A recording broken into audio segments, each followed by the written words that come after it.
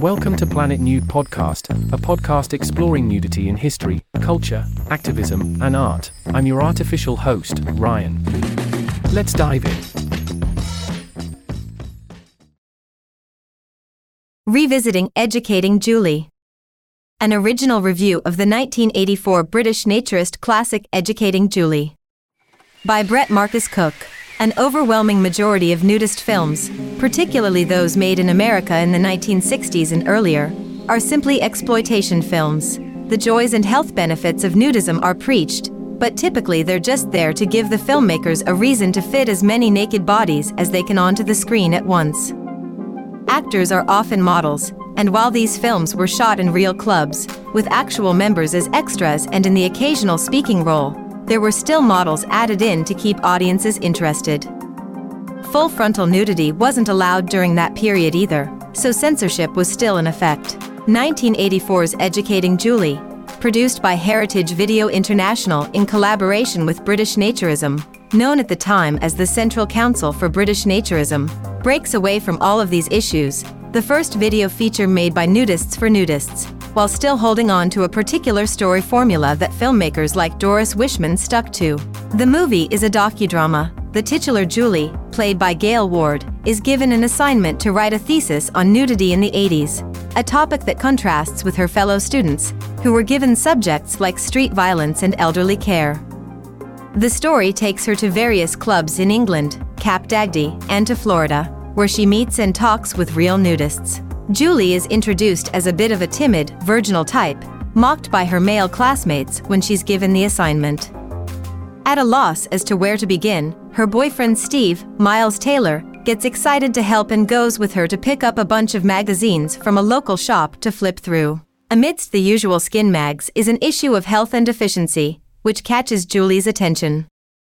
They find a local club and give it a visit, but when it comes time to undress, Julie does so without hesitation while Steve develops cold feet. The movie's central conflict is the tension between the two. Julie becomes more and more immersed in naturism, while Steve keeps away from what he calls the rooty nudies, focusing instead on more sordid things like strip clubs while he grows more and more jealous of Julie's experiences.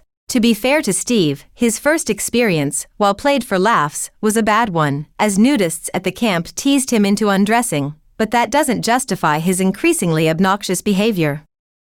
This tension culminates in Steve drinking alone at the pub one night, smoking and thinking about Julie cavorting around nude with other men, only to have some sense talked into him by an encouraging pal. This formula, of a shy outsider discovering nudism and falling in love with the lifestyle, is hardly new, and this isn't even the first movie of its kind to have its own theme song. Doris Wishman had her niece Judy Kushner create songs for her films, most famously Nude on the Moon. But in almost every other way, Educating Julie is a departure from what's come before. Producer and co-writer David Ball, who seems to get most of the credit for the making of the movie in publications, I couldn't find anything on director/co-writer Gail Hardman, was a longtime naturist, and this seemed to be a passion project of his, with British Naturism providing at least some financing. There are some peeks into the history of nudism in Britain as Julie talks with an actual archivist and other club members. When clubs are visited, the movie feels more like a tourism video, especially when Julie travels on her own to Cap Dagdy in France, being shown around by a travel guide. At each club, Julie interviews members who are real people, not actors. These conversations are clunky, as these people have no acting experience, but it's more charming than the silent supermodels hanging out by the pool in other films, and nice to see people of all ages, shapes, and sizes enjoying themselves nude and without any silly attempts at censorship. There's also some very interesting editing going on, specifically with scene transitions that give away the movie's videotape origins. The most jarring one is in Cap Dagdy. Julie, narrating into a tape recorder, remarks that her memories are like a series of postcards. A small montage of scenes races around the screen, leaving images in its path, reminding me of an old computer when it crashes. There's the aforementioned scene of Steve drinking at the pub, and at another point some gorgeous footage from vintage silent films pixelate, transforming into Julie's face. Ball was also the movie's editor, so one can assume he just really liked playing with all the different transition effects he could find with whatever equipment he was using.